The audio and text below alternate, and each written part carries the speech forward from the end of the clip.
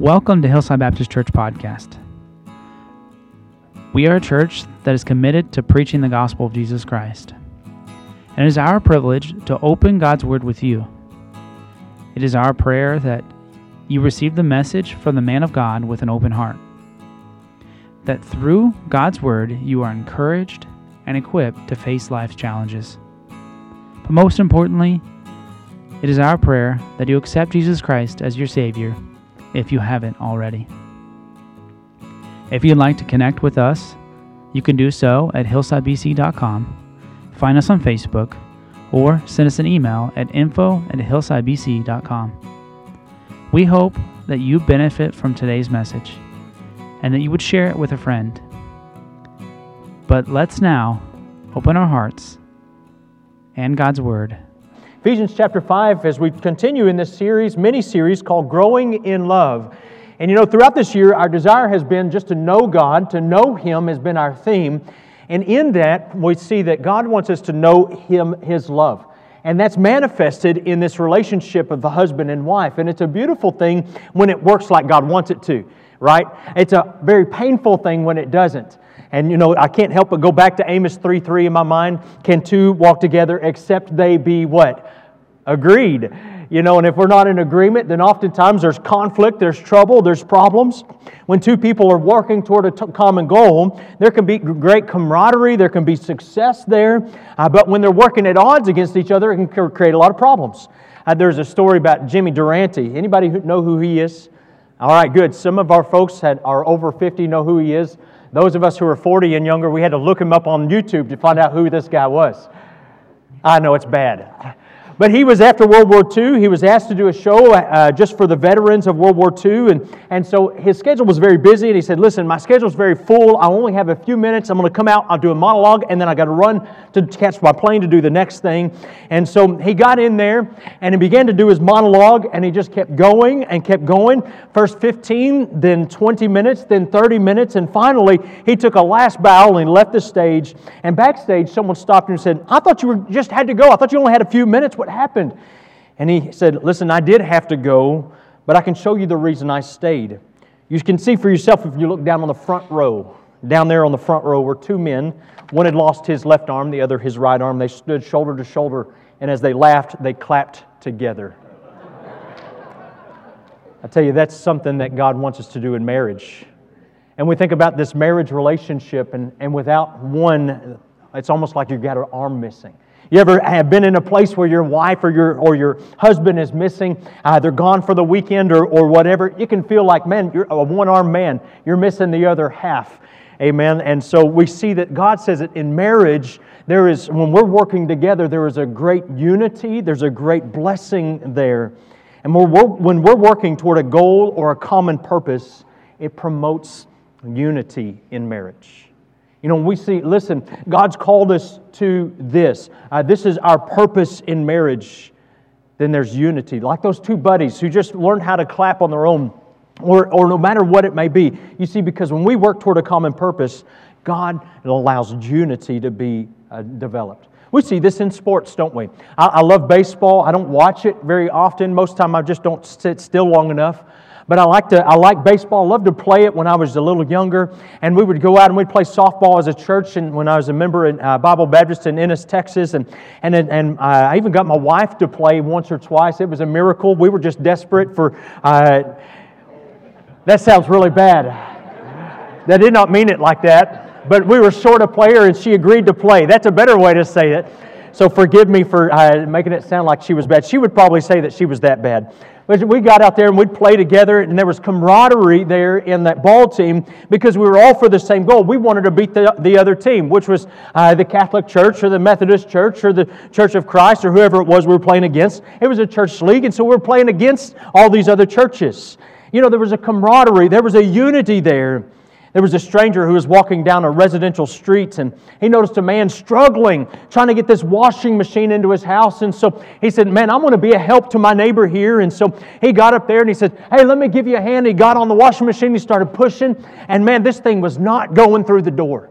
And man, they're laboring. 5 minutes later, man, we don't talk, we just do. And so they're pushing and pulling and pushing and pulling, and then all of a sudden they stop, and the guy who's trying to get the washing machine out of the house looks at the guy who just came, and he says, "Man, I didn't think it was going to be this hard to get it out." He said, "You're getting it out? I thought we were trying to put it in." You see, purpose is important, isn't it? It's important in every aspect. When we're dating, we have this idea that, listen, my purpose is to make you happy. I want to make my wife. I remember when we first started dating, man, I didn't have much money, but we'd go to all the finest restaurants I could find. Taco Bell, McDonald's, you get the picture. And boy, we'd go and we'd sit down and we'd talk, and I'd bring her gifts, and I would put signs on her car while she was working. I would write her letters and remind her how important she was to me. And the list went on and on and on. While I was working, she would write on the back of my truck, "Stud Muffin." Not a joke. But you cannot call me that, all right? Listen, we go out of our way to make one another feel special when we're dating, and then all of a sudden something happens when we get married, and all of a sudden we think, well, listen, purpose just changed when we said "I do." Instead of me trying to fulfill your needs and your desires, now you've got to fulfill mine. You know, it creates a big problem, doesn't it? And it creates some discontent, and there's broken expectations that happen in this. And because without a compass or without an overriding purpose statement, oftentimes we get lost in the mix. Proverbs 29 verse 18 says, "Where there is no vision, the people perish." What is the vision for your family? What's the vision for your relationship with your spouse? You see, without an overriding purpose, not of selfishness, but where there's selflessness, where you're willing to put the personal pleasures for yourself aside so that you can serve the other. The Apostle Paul commands us in Ephesians chapter 4 and verse number 1. He said, "I therefore, the prisoner of the Lord, beseech you that you walk worthy of the vocation wherewith you are called." You see, before we ever get to Ephesians 5, I remind you that he calls us to walk worthy. We're called to a walk. This is a destination, a purpose. And in this purpose, we're called to put off this selfishness that is of this world and put on the mind and the Spirit of Christ. And we see this in Philippians chapter 2 in verses 1 through 4. He says, "If there be therefore any consolation in Christ, if any comfort of love, if any fellowship of the Spirit, if any bowels and mercies," he says this, "fulfill ye my joy, that ye be like-minded, having the same love, being of one accord, of one mind. Let nothing be done through strife or vainglory, but in lowliness of mind let each esteem other better than themselves. Look not every man on his own things, but every man also on the things of others." You see, what he says is, listen, instead of being consumed with me, I'm called to be consumed with Christ and with others. You see, that's that principle of selflessness. This principle of selflessness should be part of every part of our being. Every aspect of my life as a Christian should emulate this part of Christ. I belong to Him. I've got a higher purpose. And he says this in Ephesians 5:1, "Be ye therefore followers of God as dear children." You know what he's saying? He's saying, emulate Christ. Everything that you have seen in His life, every step that He stepped, every place that He went, every purpose that He put on, guess what? That is your purpose. The church in Antioch was first called Christian because they were so much like Christ that they said, listen, we're going to give them a new name. They're not just the people of the way anymore. We're going to call them Christians. They are Christ-like. They follow His example. So when we see this, we see that God wants us to put on that mind of Christ. Marriage, raising a family, that's part of the purpose that God has for us. Marriage is specifically designed to help us fulfill the purpose of living for Christ. And so in our text today, we'll read one verse. We're going to a whole lot more we're going to look at, but we'll find that there is a call to purposeful love. A reason that my wife and I are married, a reason that our family exists. And when a man and woman who are knit together in matrimony are fulfilling this purpose, there's great joy in the home. Let's look at Ephesians chapter 5 and verse number 33 in your Bible. The very last verse of this, kind of like as a summary of what he's been teaching so far regarding the home. And he says this, "Nevertheless, let every one of you in particular so love his wife even as himself, and the wife see that she reverence her husband." Let's stop and pray. Father, we thank you so much for this passage. We thank you for the call to be like Christ, to put on your purpose in this life. Lord, there's a lot of temptation to live for our own purposes, but God, instead, help us to find fulfillment and contentment in you. Lord, for where there is godliness and contentment, there is great gain. So God, help those families that are here struggling today. Help us, Lord, that are maybe trying to chase after our own ambitions, to set those things aside and say, Lord, not my will, but thine be done. We love you, Father, and thank you for this time we have together this morning. May you be glorified here in this place in Jesus' name. Amen. So there's 4 things I want to share with you this morning about a purposeful love that God wants us to put on. So there's these 4 things will help us have that purpose in this relationship, and it begins primarily with a relationship with God. We see this is pretty much written throughout Ephesians 5, but before we go to Ephesians 5, I want you to go all the way back to Genesis chapter 1 and verse number 26. You see, because marriage should enhance our walk with God. In the very beginning of the Bible, in Genesis, we find that we are uniquely made by God for a relationship with God. You see, God says this in Genesis 1:26, and God said, "Let us make man in our image, after our likeness, and let them have dominion over the fish of the sea, and over the fowl of the air, and over the cattle, and over all the earth, and over every creeping thing that creepeth upon the earth." You see, in God's very first creation, we find that we were unique. Unique because we could communicate with Him. Unique because we could walk with Him. We could fellowship, have a relationship with God. It was different than any other creature or creation. You know, the whales, as many people that want to save the whales, sometimes it's the same people that want to abort the babies.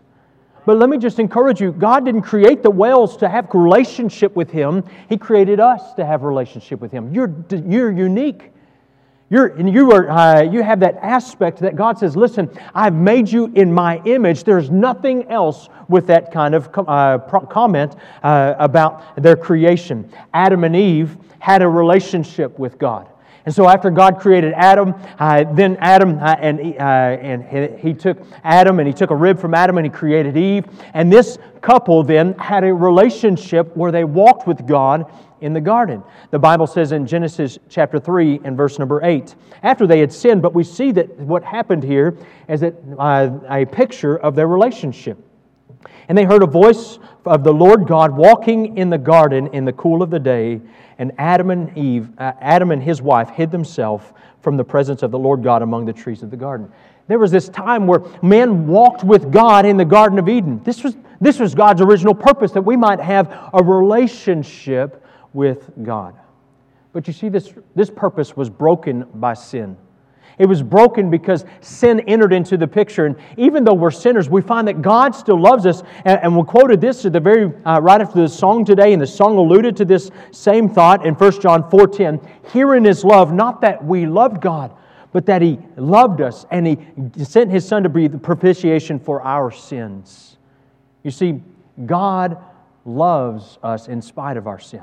As a matter of fact, He loves us enough to offer salvation through Christ's sacrifice on the cross. In Acts chapter 17 and 27, it says that they should seek the Lord, that haply they might feel after Him and find Him, though He be not far from every one of us. You see, His original intent is still the same today, that we might have relationship with Him. You see, in our marriage relationship, I can help my wife hunger after a relationship with Christ if I model it first. You see, men, God's called us to lead our families. God's called us to be that example for them. And so I want to encourage you, let them see Christ in you. Let them see that hunger for Christ in your life above everything else. A few weeks ago, I shared with you that oftentimes in counseling, I talk to these young couples that are coming and they're getting ready to get married. And I ask them this question: how does he or how does she help you to become more like Christ? Later after that service, a husband in our congregation said, "Listen, preacher, my wife drives me to my knees." That's not quite the intention. But what we find is that God wants us to walk together. You know, sin doesn't only affect our relationship with the Father, but it affects our relationship with our spouse. It destroys relationships in marriage. In 1 Peter 3:7, it says, "Likewise, you husbands, dwell with them according to knowledge." Now, you're not going to find that in a book. You're going to find that in the Bible. And he says, "Giving honor unto the wife as unto the weaker vessel, as being heirs together of the grace of life, that your prayers be not hindered." You see, they're tied together. This relationship with my spouse, my relationship with God, it's important that I keep a not only good relationship with her, but with the Lord, and because it's all tied together. This spiritual aspect in the home is important. You see, when I harbor sin in my life, it becomes a barrier not only to walking with God, but walking with my wife. But when we confess our sins, the Bible says there is freedom. Proverbs 28 and verse 13 says, "He that covereth his sins shall not prosper, but whoso confesseth and forsaketh them shall have mercy." You know, the tendency oftentimes in church is, listen, I don't want anybody to know that I'm a failure. I don't want anybody to know that I'm a sinner. I'm going to tell you right now that we're all sinners in this place. I'm going to tell you right now that all of us in this place have sometime or another failed. Listen, we may have a suit and a tie on. You may be in overalls. It doesn't matter. The reality is that we're all sinners who, and if you're a believer today, you're just a sinner that's saved by grace. So there may be times when a husband or wife has to confront sin. And maybe you have to deal with some things. And this is what Galatians guides us. And he says, "Brethren, if a man be overtaken in a fault, ye which are spiritual, restore such a man in the spirit of meekness, considering thyself, lest thou also be tempted. Bear ye one another's burdens, and so fulfill the law of Christ." Notice it's that spirit of meekness, not of haughtiness, not of arrogance, but it's coupled with a desire to help them walk with Christ once again, to reestablish this relationship. Why? Because ultimately God desires that even in marriage, that it would exemplify my relationship with Him. See, everything about this earthly relationship should point us back to heaven. You see, sin is still a barrier that comes between a man and a wife. It is sin that keeps us from truly being one. Someone asked me a few years ago, and they said, "Preacher, will I know my spouse in heaven?" And I smiled and I reminded them, I said, "Listen, you're not going to just know your spouse, you're going to know them better than you could ever imagine, because there's no barriers." You see, on this earth, and some of you have been married 50, 60, and yet had some couples that were married 70 years before the Lord called them to heaven. Listen, though we're married for a long time, there are still barriers to oneness and unity, and that biggest barrier is sin. But guess what's absent in heaven? There's no sin. There's no barrier for me to know my wife, and there won't be the same type of relationship, but there will be a unity there like we've never experienced before. I will truly know her in a greater way in heaven. Listen, when we can remove sin from our life, when we walk closer with the Lord, there is, remember last week I brought you that image of that triangle, and I forgot to put it back on the screen for today. But and when Christ is at the top and He's what you're focused on, it draws you naturally together because it removes sin in your life. And so maybe man, you're here today as the husband and you think, "Man, I have failed on several efforts. I've not led my family in prayer. I've not been willing to get rid of some things in my life. I've not been willing to deal with some things because of fear, because of whatever it may be, because it maybe just feels weird." Let me just encourage you. God's called you to lead your family. Leading your family is not being a dictator. Leading your family is being like Christ. Husbands, God's called us to lead our families to the throne of the Lord. Mothers, God's called you to help point your children into God in the midst of a crisis. Listen, when you're doing that, what you're helping them to see is that God is over all things in this world. You see, God has called each of us to godliness, to walk after Christ. And I think about Kristen and I. We entered into marriage almost 22 years ago. She has helped me become a more godly man with each and every passing year. You see, that's the way this relationship is supposed to start. You know, above everything else, the very primary purpose of marriage is that we might have a stronger relationship with Christ. You see, when that's present, it brings peace in the home. Secondly, we see that God's called us, and that purpose is a service to God. A relationship with God, now service to God. You know, there are four pillars or foundations in life. One of is faith, talking about the Lord just now, our family's importance, our friends, but also service. These things help us to find fulfillment in this life. And so having a meaningful way that we can serve, having a meaningful way where we can give back. Even if you go all the way back to the Garden of Eden, God gives instructions for men regarding service or meaningful work. In Genesis chapter 1 and verse 27 and 28, there again it says, "So God created man in His own image. In the image of God created He him. Male and female created He them." So we see God's creation. And He says, "And God blessed them and said unto them, Be fruitful and multiply and replenish the earth and subdue it and have dominion over the sea of the fish of the sea and over the fowl of the air and over every living thing that moveth upon the earth." And then the next chapter, in chapter 2 and verse 15, we see the Lord gives further instructions. "And the Lord took the man and put him into the Garden of Eden to dress it and to keep it." You see, God gave him meaningful work even while he was here. Listen, there was no curse. Have you noticed that it just seems like if you have to go to work anymore, it's a curse? But God says that, listen, it helps us to have meaning in this life when we apply ourselves to something that is a service. And so I'm called then to serve. When I get to heaven, I'm going to have a place of service. God's still going to have a purpose for me there. And so I'm grateful that God just doesn't say, listen, do whatever you want. Instead, He gives us a purpose. But as a husband, God calls me to love and to lead my wife. That's my purpose as a husband.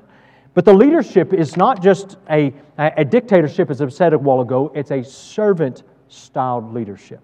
Christ emulated this for us. In Matthew chapter 20, look there in your Bible, because there's several verses I want you to see. Because He had this Christ-like style and this servant-style leadership that He wants us to copy as well. Matthew chapter 20 and verse number 20, and we'll read through verse number 28 this morning. The Bible says, "Then came to Him the mother of Zebedee's children with her sons, worshiping Him, and desiring a certain thing of Him. And He said unto her, What wilt thou? And she said unto Him, Grant that these my two sons may sit the one on thy right hand, and the other on thy left in thy kingdom. And Jesus answered and said, You know not what ye ask. Are ye able to drink of the cup that I shall drink of, and be baptized with the baptism that I am baptized with? And they say unto Him, We are able. And He saith unto them, Ye shall drink indeed of my cup, and be baptized with the baptism that I am baptized with, but to sit on my right hand and on my left is not mine to give, but it shall be given to them for whom it is prepared of my Father. And when the 10 heard it, they were moved with indignation against the two brethren. And Jesus called them unto Him and said, You know that the princes of the Gentiles exercise dominion over them, and they that are great exercise authority upon them, but it shall not be so among you.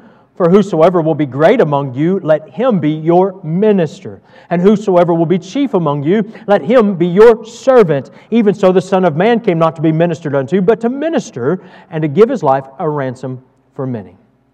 Notice this mother idea, and these boys had this idea that same of many of us have today.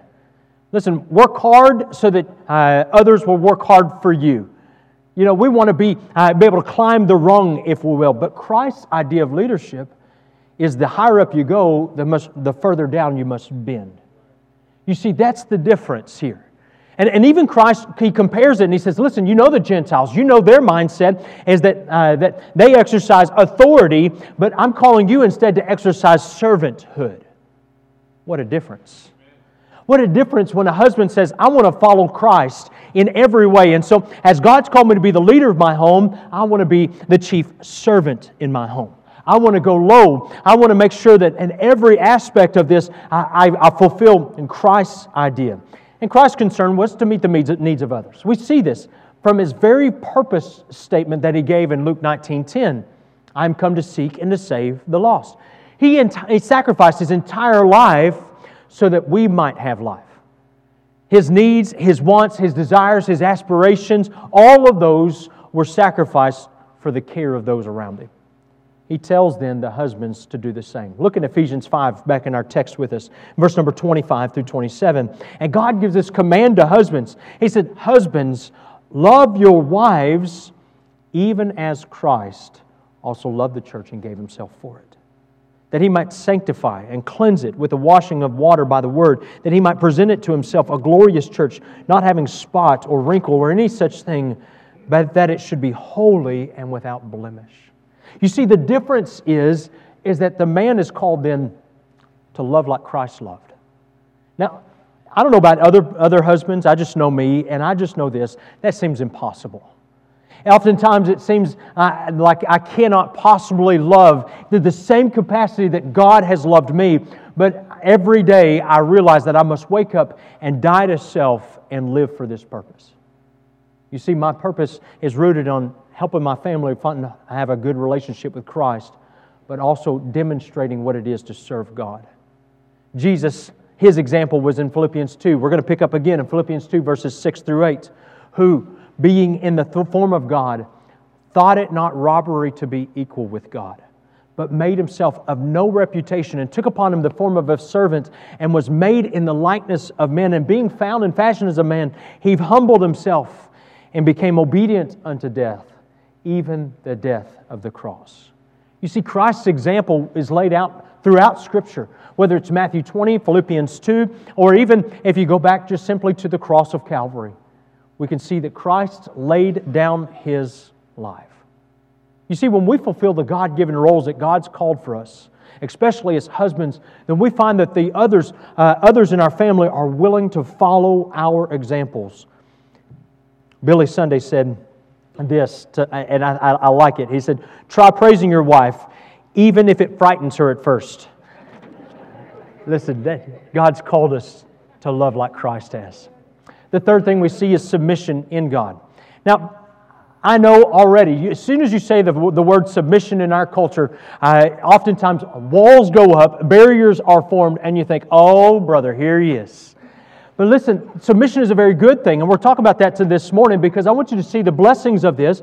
Because first, before he ever gets to wifely submission, there is first a godly submission in verse number 21. He says, submitting yourselves one to another in the fear of God. So we see that this is initially a call for all of us in the church to be able to say, listen, I want this heart of submission, this heart of humility that says, God, you are everything to me. And as we submit humbly to Christ, there is some submission to one another's needs that follows. It's a supernatural work. It's not the byproduct of my natural man, but of the spiritual man. Sir Ernest Shackleton shared a story that as he was and his ship crewmen their ship had gotten trapped in the Arctic, and it was crushed by the ice, and so they had to get out of their ship and make it across Antarctica on foot. And it was a terrible, terrible time, and then they finally got a boat and was able to get out and get rescued. And one particular night, they were down to the last of their rations. They had distributed everything they had left, and there were just one biscuit left is all they had given out to everybody.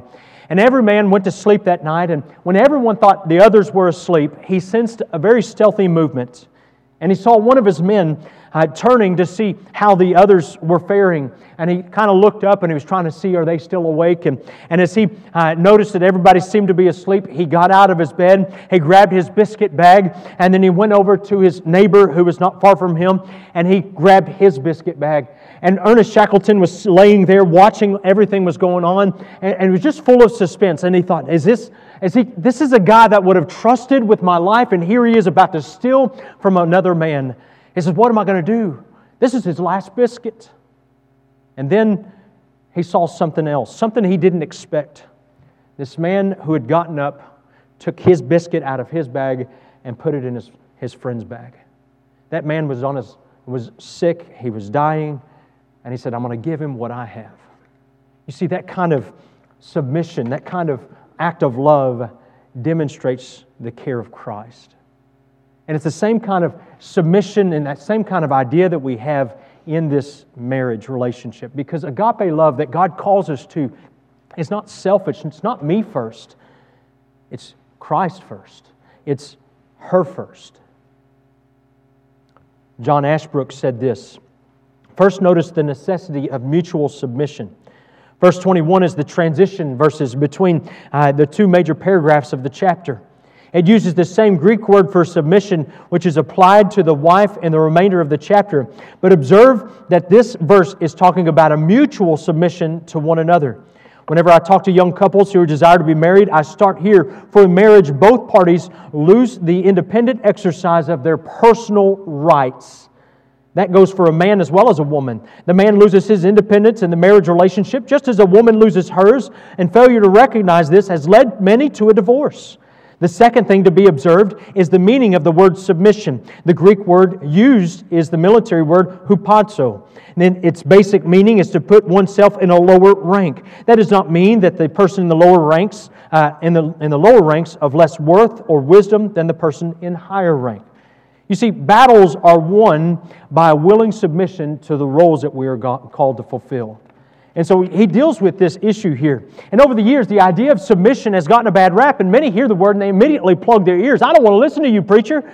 All you're going to yell is submission, but that's not what God's intent is. Matter of fact, if we acknowledge, especially as a wife, she acknowledges the God-given position, there's liberty there in those roles. 1 Corinthians chapter 11 and verse 3, he says, "But I would have you to know that the head of every man is Christ, and the head of every woman is the man, and the head of Christ is God." Think about this relationship as he compares these two. He says, Christ is co-equal with the Father. Philippians chapter 2 establishes that. But he also was willing to submit to the will of the Father. They're co-equal, co-valuable. They are one in essence. But at the same time, Christ was willing to do the will of the Father. Remember, the Bible says in 1 Corinthians 11:9, "Neither was the man created for the woman, but the woman for the man." Understand that God has given us a role, and women a role of that of completer. We mentioned at the very beginning that the two armed men, and it's almost like we walk side by side, and together we can be one. But apart, we feel broken. The Bible says in Genesis chapter 2 and verse number 18, "And the Lord said, It is not good that the man should be alone. I will make him an helpmate for him."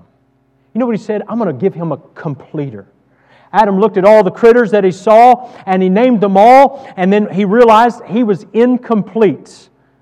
There were 2 monkeys, there were 2 elephants, there were 2 dogs. You can go down the list, but there was only one of him, and he was incomplete. And he asked the Lord about it, and the Lord created woman to complete the man. The idea is that of a support pillar, and someone stole my illustration. Did you steal my umbrella?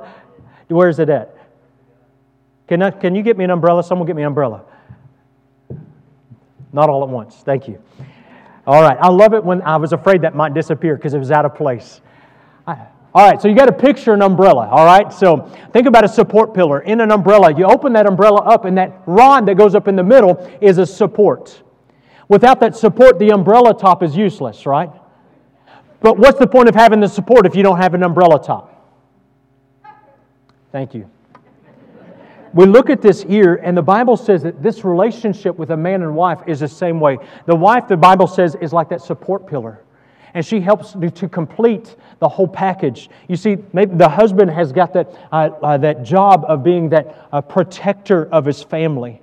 And as long as the two are working together for a common purpose, that job of protecting, that the lady, she stays under that pillar, under that umbrella of protection, but she also helps sustain that umbrella so that it works like it should.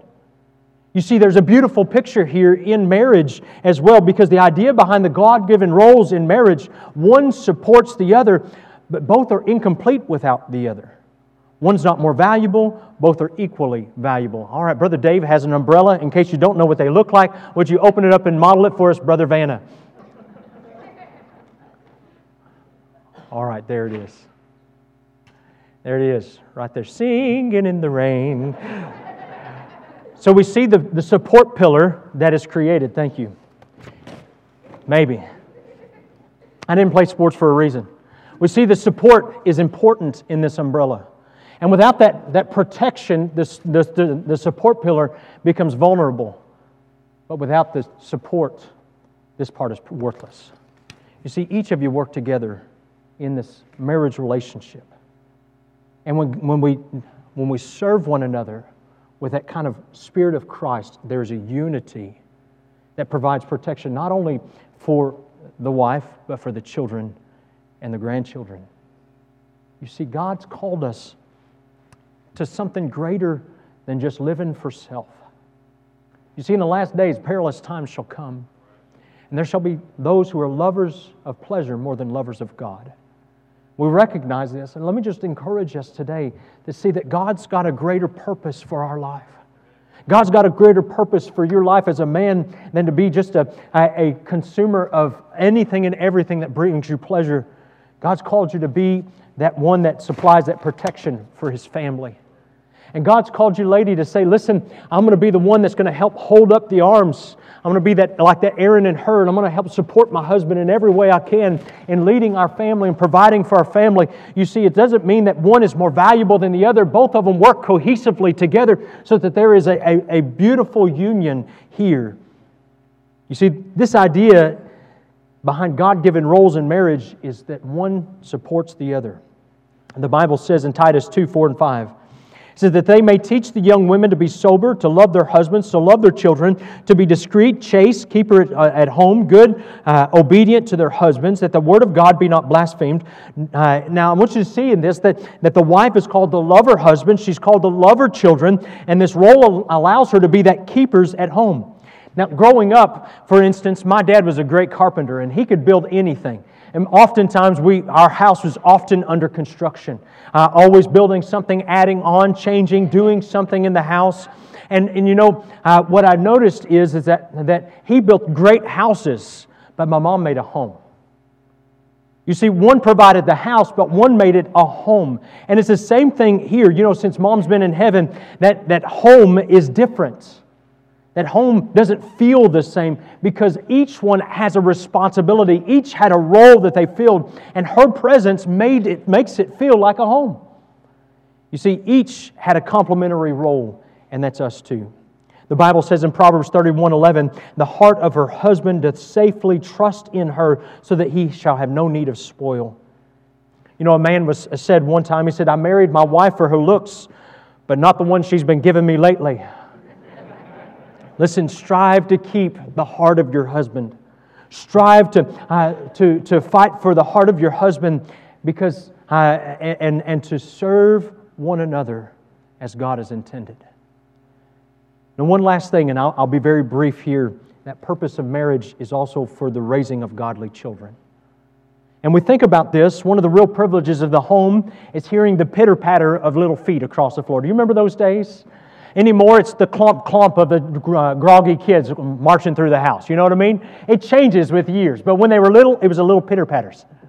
It was so cute. I love to hear that early in the morning, coming down the stairs, walking across the little floors, and you'd hear them, and they climb up in your lap, and it was just the sweetest thing. Now they're like, like elephants, you know. But God calls us to raise children. The Bible says in Psalms 127, verse 3, lo, children are an heritage of the Lord, and the fruit of the womb is His reward. They are God's gift to us. Never neglect the opportunity to share with your child the value that they are to you. I love and cherish those moments when I get some one-on-one time. When you have 4 kids, you don't get it very much. But when we have some one-on-one time, whether it's in the truck or in the shop or we're doing a project around the house, man, I want to remind them, listen, you are valuable to me and I love you. The Bible says in Proverbs 22 and verse 6, He says, train up a child in the way he should go, and when he is old, he will not depart from it. If you were in the military, you went into boot camp, and their desire is to break you down.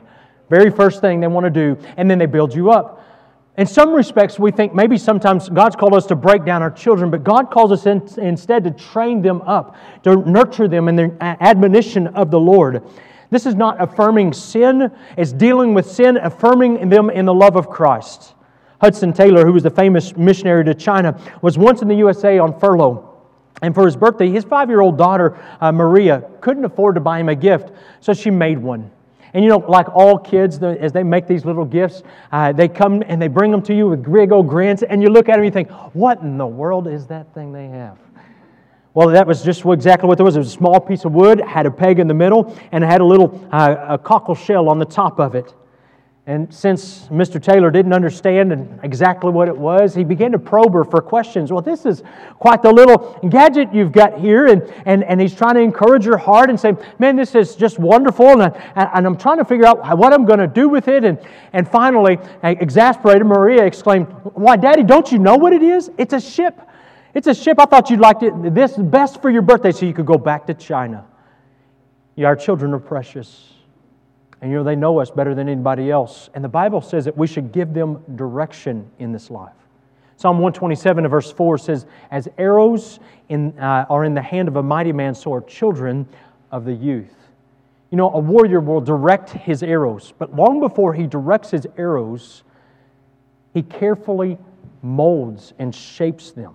Now, if I want arrows, I go to Bass Pro and I buy me a 6-pack. Not a big deal. 6-pack of arrows, I'm ready to go for the season. But in that day, there was no Bass Pro. And they had to carefully find a sapling that was long and as straight as possible. And then over fire and tedious time, they would shape these arrows and they would mold them so that they would be straight, because the straighter an arrow was, the straighter it would fly. And with great time and care, they would straighten these arrows so that when they pointed them in a direction and they let them go, they would fly where they were intended.